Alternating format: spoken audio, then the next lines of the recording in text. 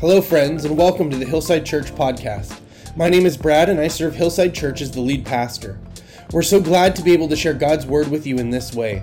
God has so much in store for you and for your life, and one of the ways that God works in our lives is through the study of His word, like the message you're about to hear.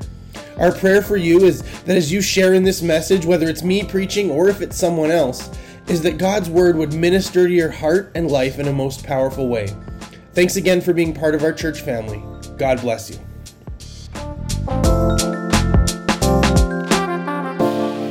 Well, this week we're beginning a new sermon series looking at the person of Jesus. If you're newer to Hillside Church, one of the things that we like to do in our calendar is to devote the first few weeks of every year looking to try and gain a bigger picture, a better understanding of just who the God we serve is. And this year we're going to be doing that by looking at the person of Jesus. And this year we're going to look at Jesus in 3D. And what that means is we're going to take the next few weeks and we're going to look at 6 different stories or moments from the life of Jesus. And we're going to do that by trying to bring maybe some more context, some more details, some color to these stories to help them maybe come alive in a new way for us, to help us maybe see these stories and to see Jesus and what's taking place in these stories. And then by extension, ourselves and our lives in a bit of a newer light as we look at these stories of Jesus. And so this week, we're going to be looking at a story from the very beginning of Jesus' ministry. Not the beginning of Jesus' life, but the beginning of Jesus' ministry. At about 30 years old, there's this pivot point in Jesus' life where he goes from kind of anonymous, kind of just a regular guy in the crowd, and he steps into this new role, this new kind of life where he begins to preach and he begins to travel and he begins to do all of these things. And so we're going to start today at that kind of point in his life. If you'd like to join me in scripture, you can go to Luke chapter 4. That's where we're going to be looking at this morning. But before we get to Luke 4, I just want to set the scene for you because I think it's so important for us to be able to see and understand exactly what's going on in the moment that we're going to come to that's going to unfold before us today. But our story actually begins before Luke 4 in Luke chapter 3. And Jesus comes to the Jordan River. And John the Baptist, who's a character that shows up early in the story of the Gospels and a little bit throughout, he's actually Jesus' cousin.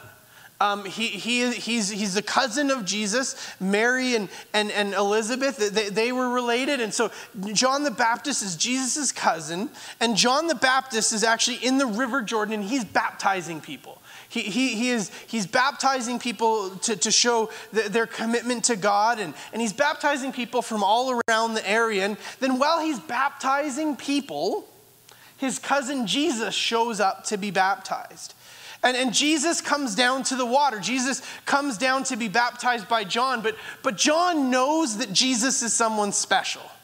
See, we actually read about in Luke chapter 1 that the moment that these two boys are for the first time in the same room together, even though they're both still in utero, we read that the moment that even Mary and Elizabeth are in the same room, and by extension their babies that they're pregnant with are in the same room, but the moment they come into the same room, John jumps out of excitement knowing that this baby that's in Mary, there's something special going on there. There's something significant. And so as Jesus makes his way into the Jordan River, John stops him and says, No, Jesus, I can't baptize you. You need to baptize me. Far be it for me to baptize you. Let me be baptized by you. But Jesus says to him, No, John, we need to do this. I need to do it like this. You need to baptize me. So John agrees and he baptizes Jesus. He takes him down into the water and brings him back up. And then there's this incredible moment in Scripture where we can't even fully fathom or understand all that takes place here. But the Bible tells us that the heavens opened up. And then it says that the Holy Spirit comes on Jesus like a dove. And then God the Father audibly speaks. This is the first time in Scripture where we see the Trinitarian nature, the Trinity of God all together in one place like this on full display.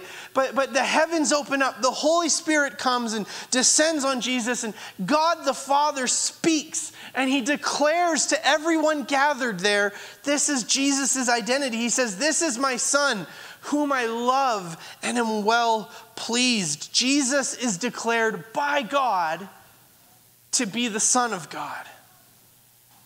What a great moment.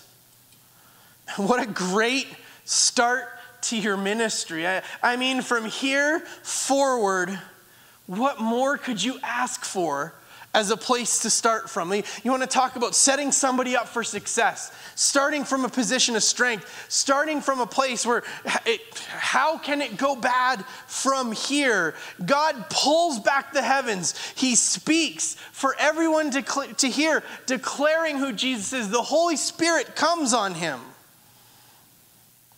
But this moment doesn't lead to where you might think it would for Jesus. And it's actually what happens next that I want to spend our time focused on now. Luke chapter 4 picks up right after this moment. As we're at the Jordan River, it says, Jesus full of the Holy Spirit, that same Holy Spirit that just descended upon Jesus. Jesus full of the Holy Spirit left the Jordan and was led by that Spirit to the wilderness. From that moment, Jesus comes out of the water. There's this incredible holy moment that takes place. And the Holy Spirit that's come upon Jesus, leads him to the Judean wilderness. Now this wilderness is just a little something that we may need to unpack here a little bit. Because we live in a very specific part of the world. And living where we live can really inform what we think of and what we understand when we use a word like wilderness. See, when I say wilderness, and us living here in the foothills of the Rocky Mountains, we can think of lush green pastures. We can think of forests with trees and bushes and rivers. That the wilderness here looks like something very specific, but the wilderness of Judea is not at all like the wilderness of southern Alberta. There isn't a whole lot of vegetation. There really isn't a whole lot of anything other than maybe rocks.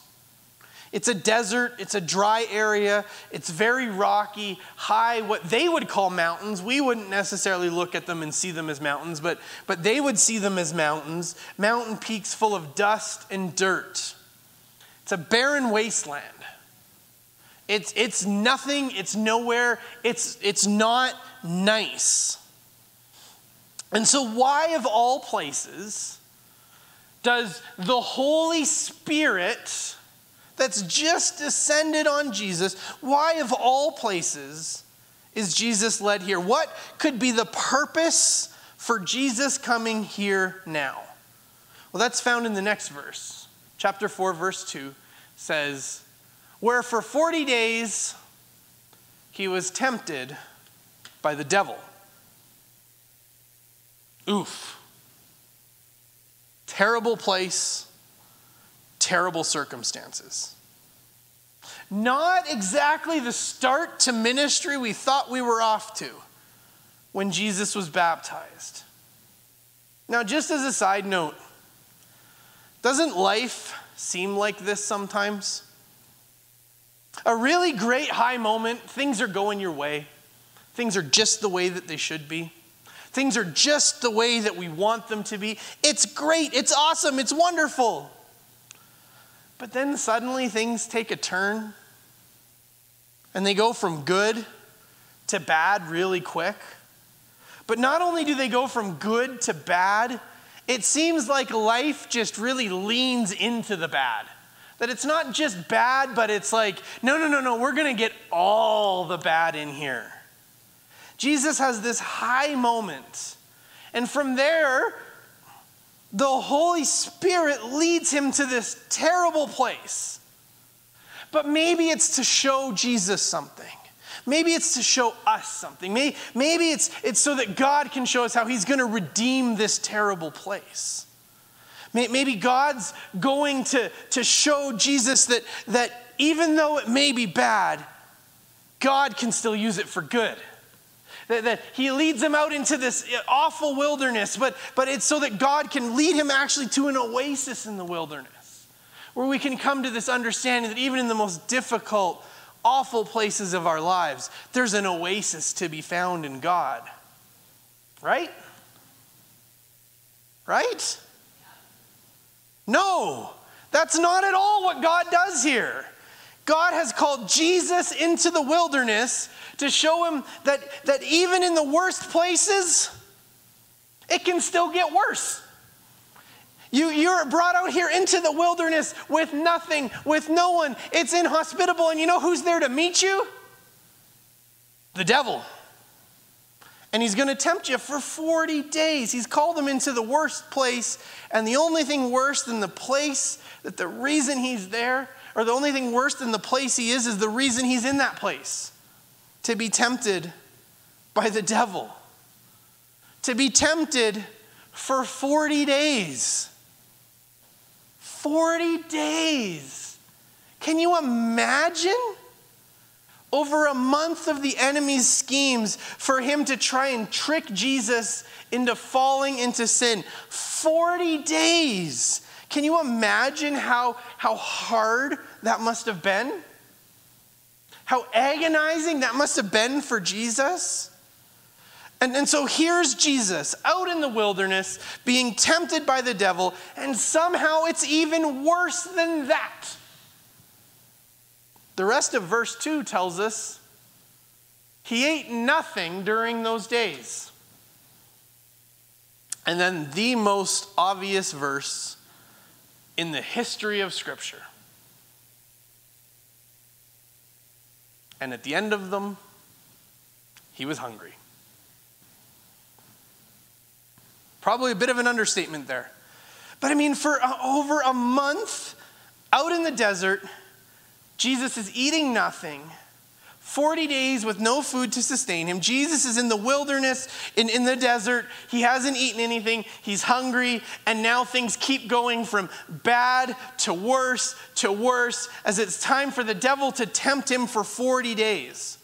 Now, we don't really know what that means. We don't know exactly what that looks like. We're only shown 3 temptations that Jesus faces. And so we don't know if that's all of them, that this is a full record of the temptations that Jesus had, and that there was one, and then a few days later the devil comes back, and then a few days later the devil comes back. We don't know if there's more that we're just not given an insight into. We don't know if Jesus was out there for 40 days not eating in preparation for these 3 things, and they all kind of came at the end. We don't know exactly what this 40-day span looked like. All we know is that we're given 3. The first one in verse 3.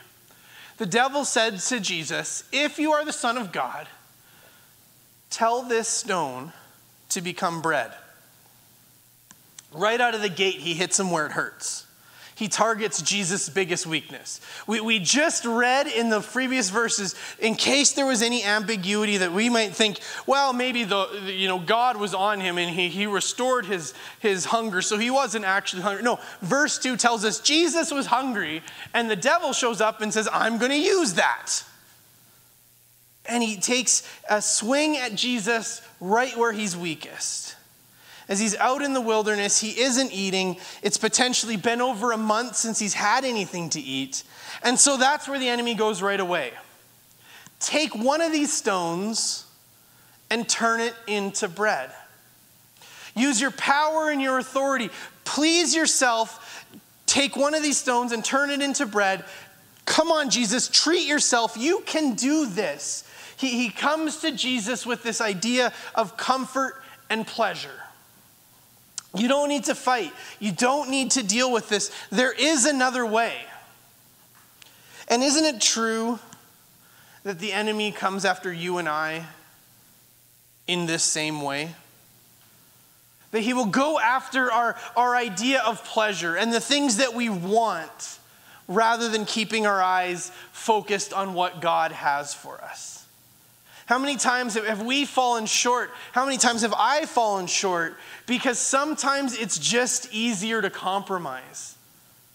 It's just easier to look at my situation and the place that I found myself in and all the things that I'm dealing with. And I can look and I can go, look, I know God said this.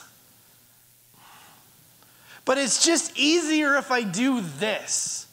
It's just better for me if I take what I know God said and move it to the side and just focus on what I need to get through what I'm dealing with right now. Even if that means that I got to push God aside. I haven't eaten in 40 days. Forgive me if I use a little bit of the power that you've given me to eat some bread. You led me here. The Holy Spirit brought me here. I haven't eaten. What's the big deal?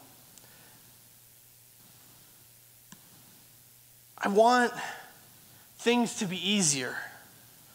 And so I just bend or twist what God has said to suit what I want so that I can get what I want. I can get what I need.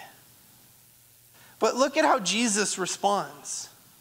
Jesus answers and says, "It is written, man shall not live on bread alone." Jesus comes back to the truth of God's word, and he says to the enemy, look, this bread, it may sustain me for a moment, but I'm not here for a moment. This bread may take away an immediate need that I have right now, but I'm not concerned with the immediate.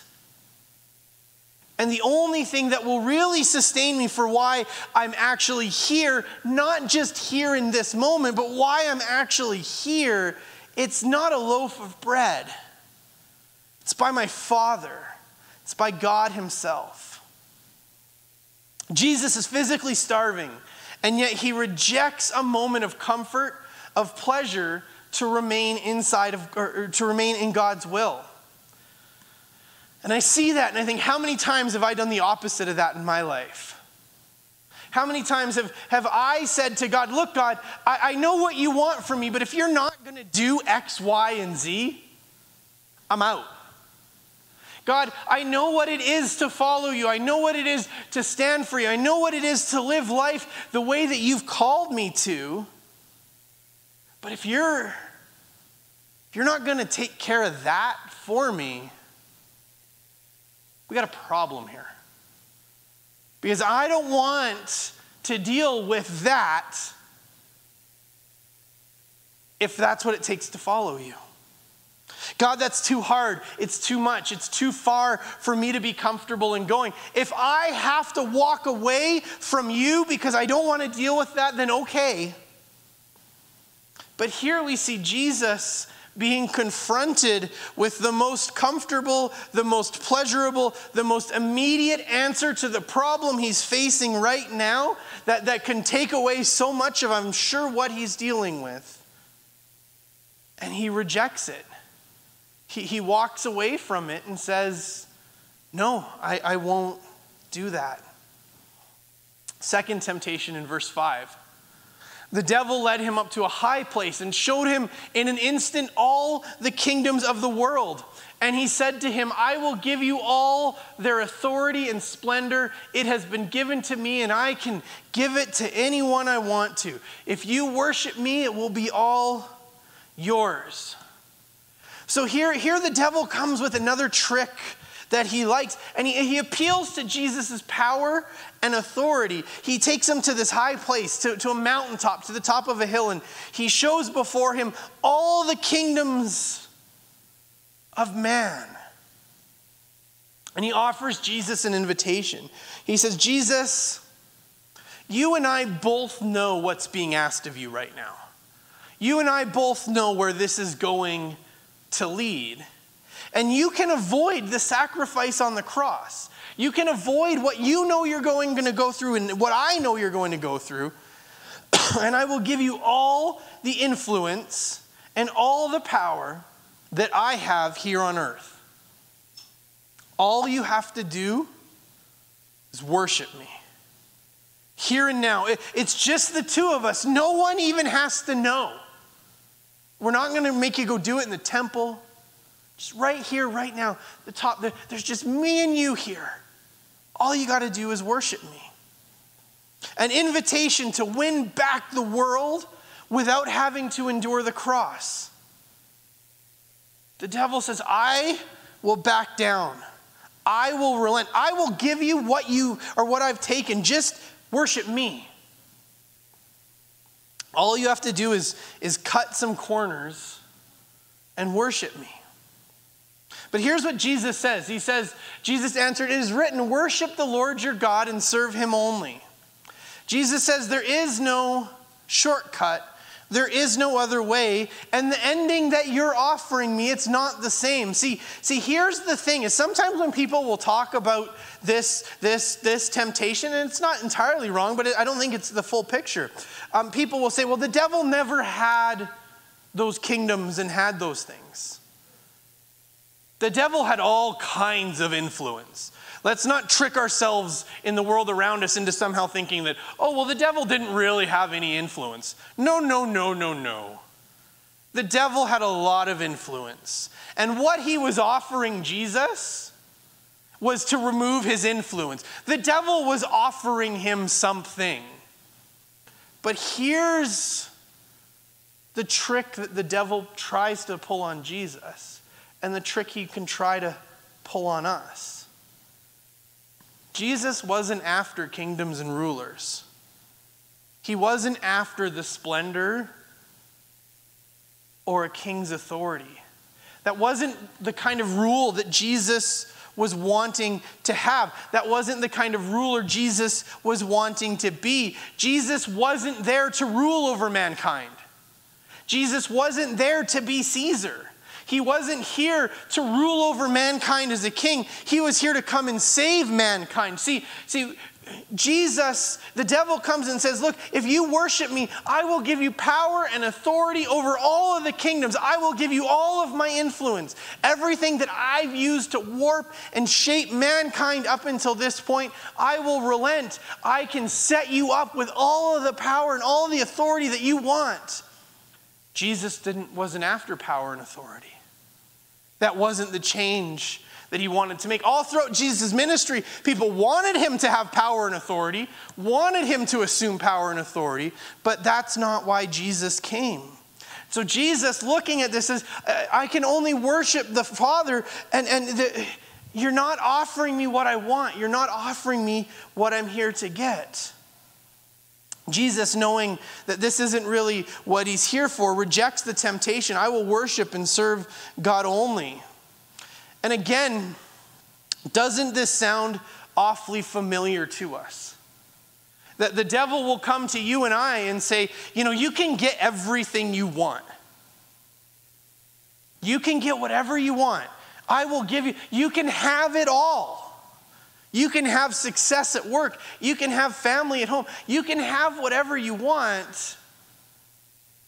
You just gotta do these things in order to get it. You gotta be cutthroat at work. You gotta be a jerk. You gotta treat people poorly so that you can get ahead.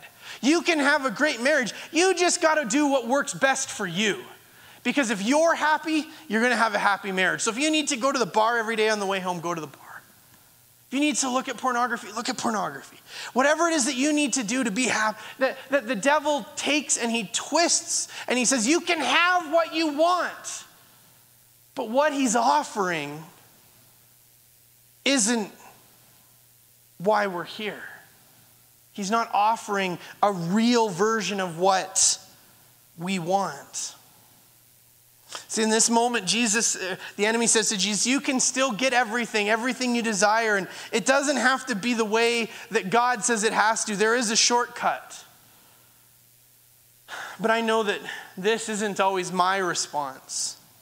And I wonder how many times for us, this hasn't been our response to the enemy's schemes. When he tempts us with our desires and our wants, with something that looks too good to be true. Maybe not something that God has for us, but something we really want. How often are we able to stand up and say, I serve the one true living God. And even if that means that I don't get something I really, really want, I'm willing to accept that sacrifice. Then the last temptation that we're shown starts in verse 9. The devil led him to Jerusalem, and he had him stand on the highest point of the temple. And he says to Jesus, if you are the Son of God, he said, throw yourself down from here, for it is written. The gall of the enemy. He brings Jesus up on top of the temple and he starts to quote scripture. He starts to quote the Bible. He doesn't quote the wisdom of men.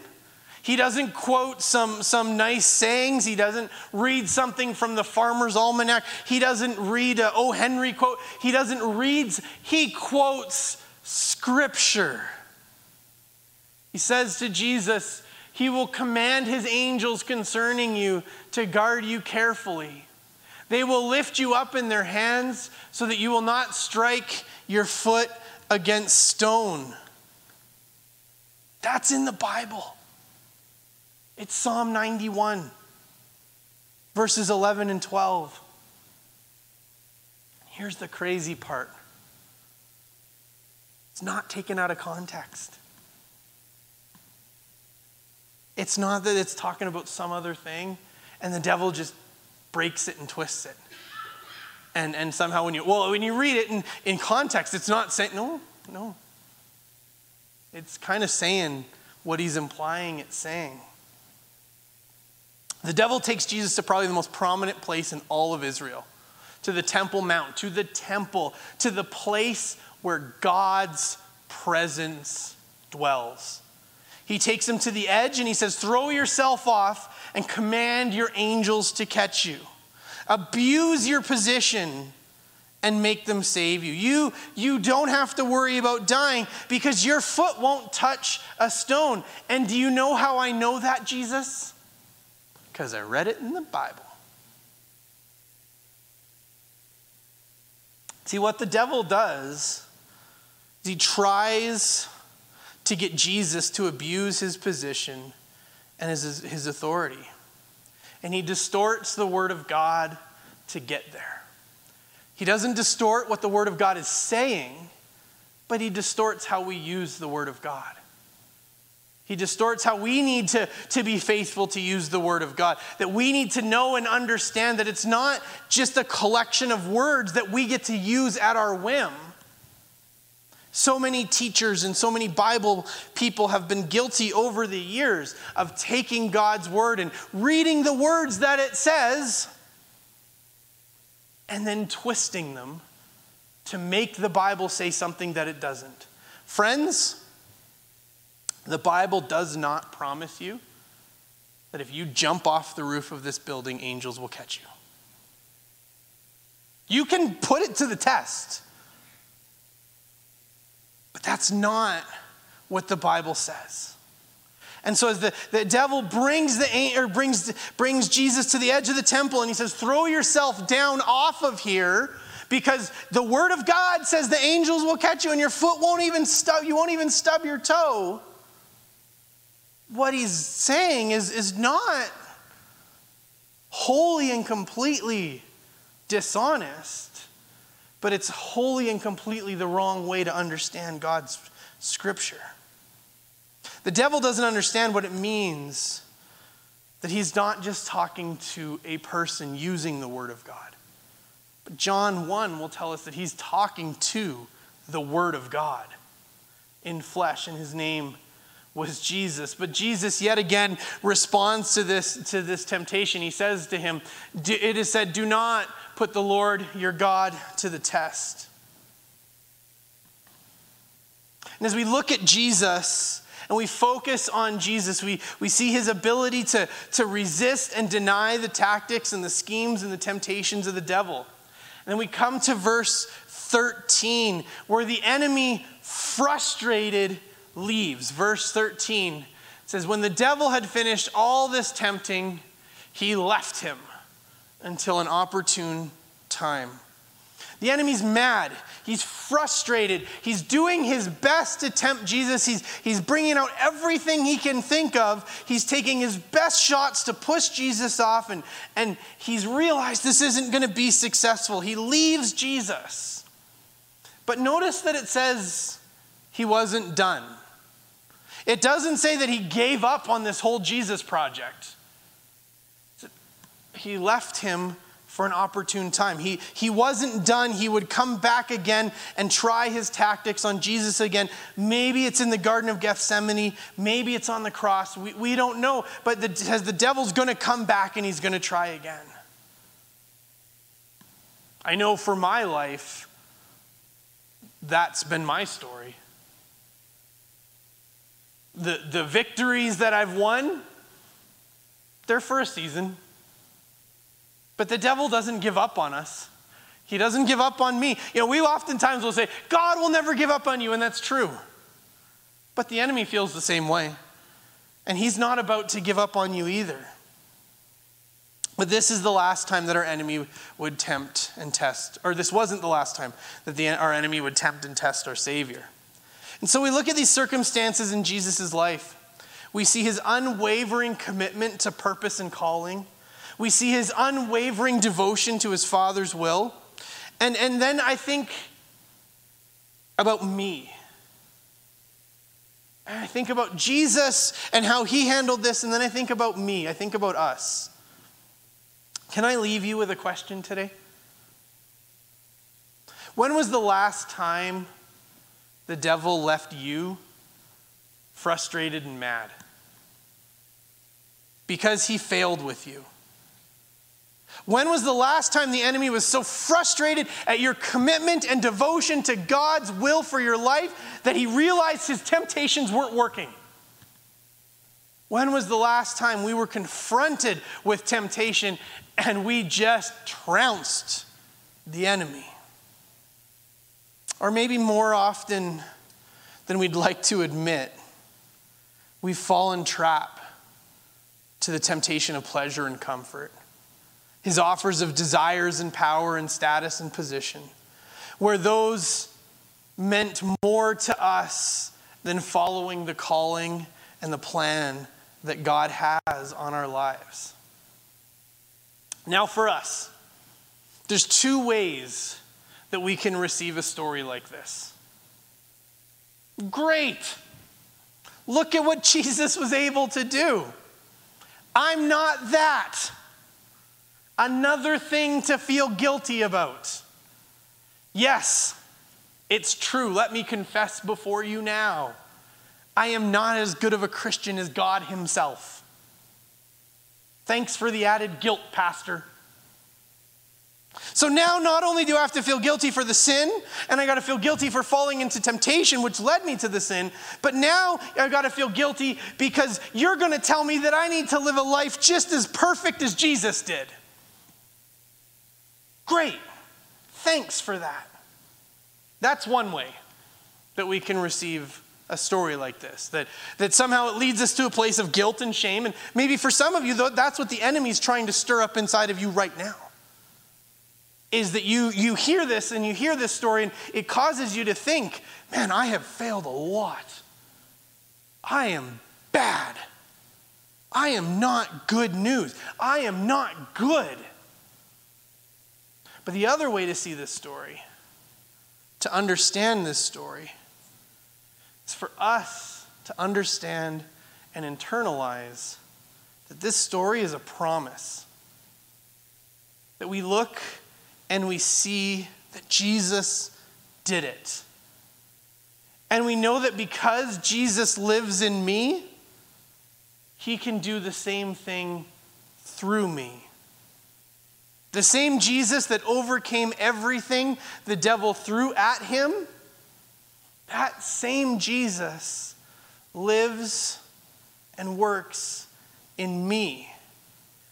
And through him, this temptation that I face, this temptation that I keep falling into, Jesus can help me overcome it.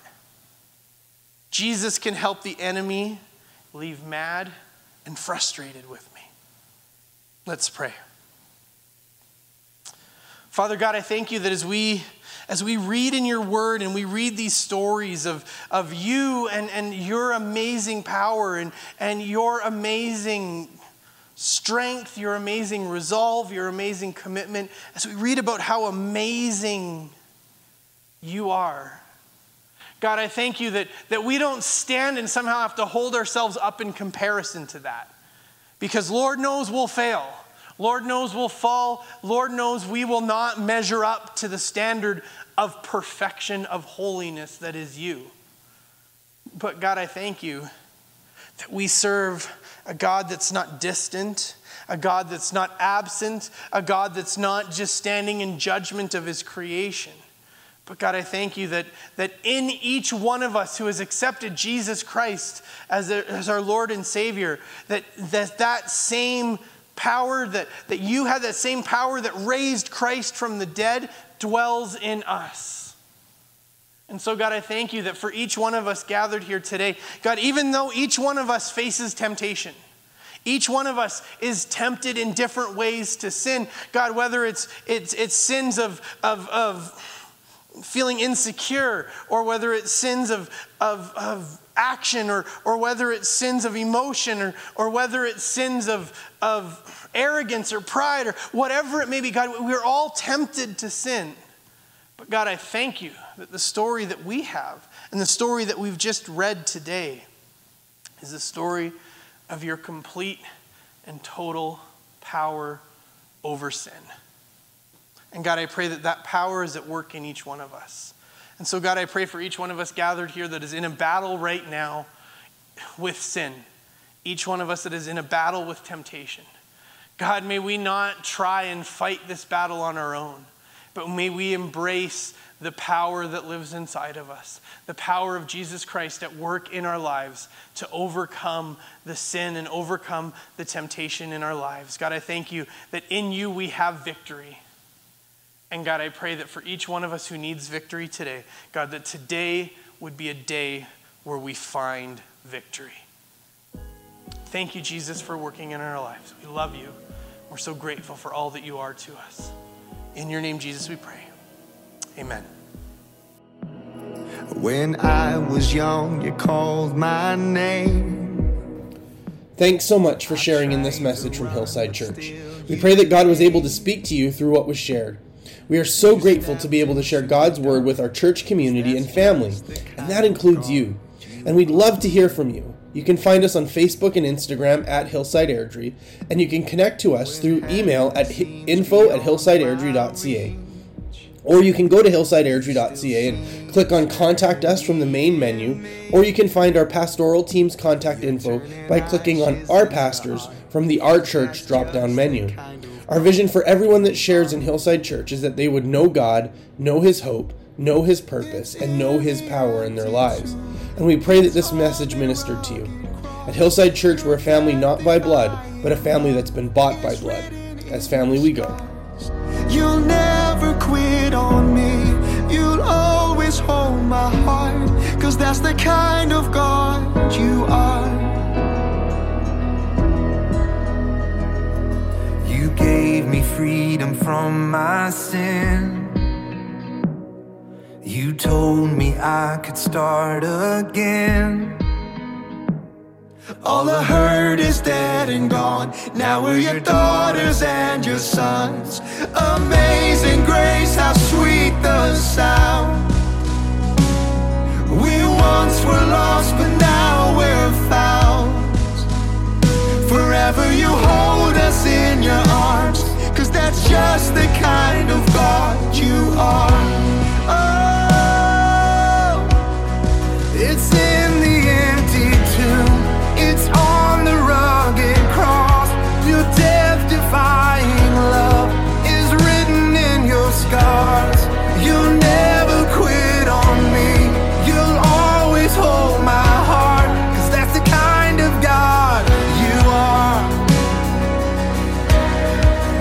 You are holy, holy.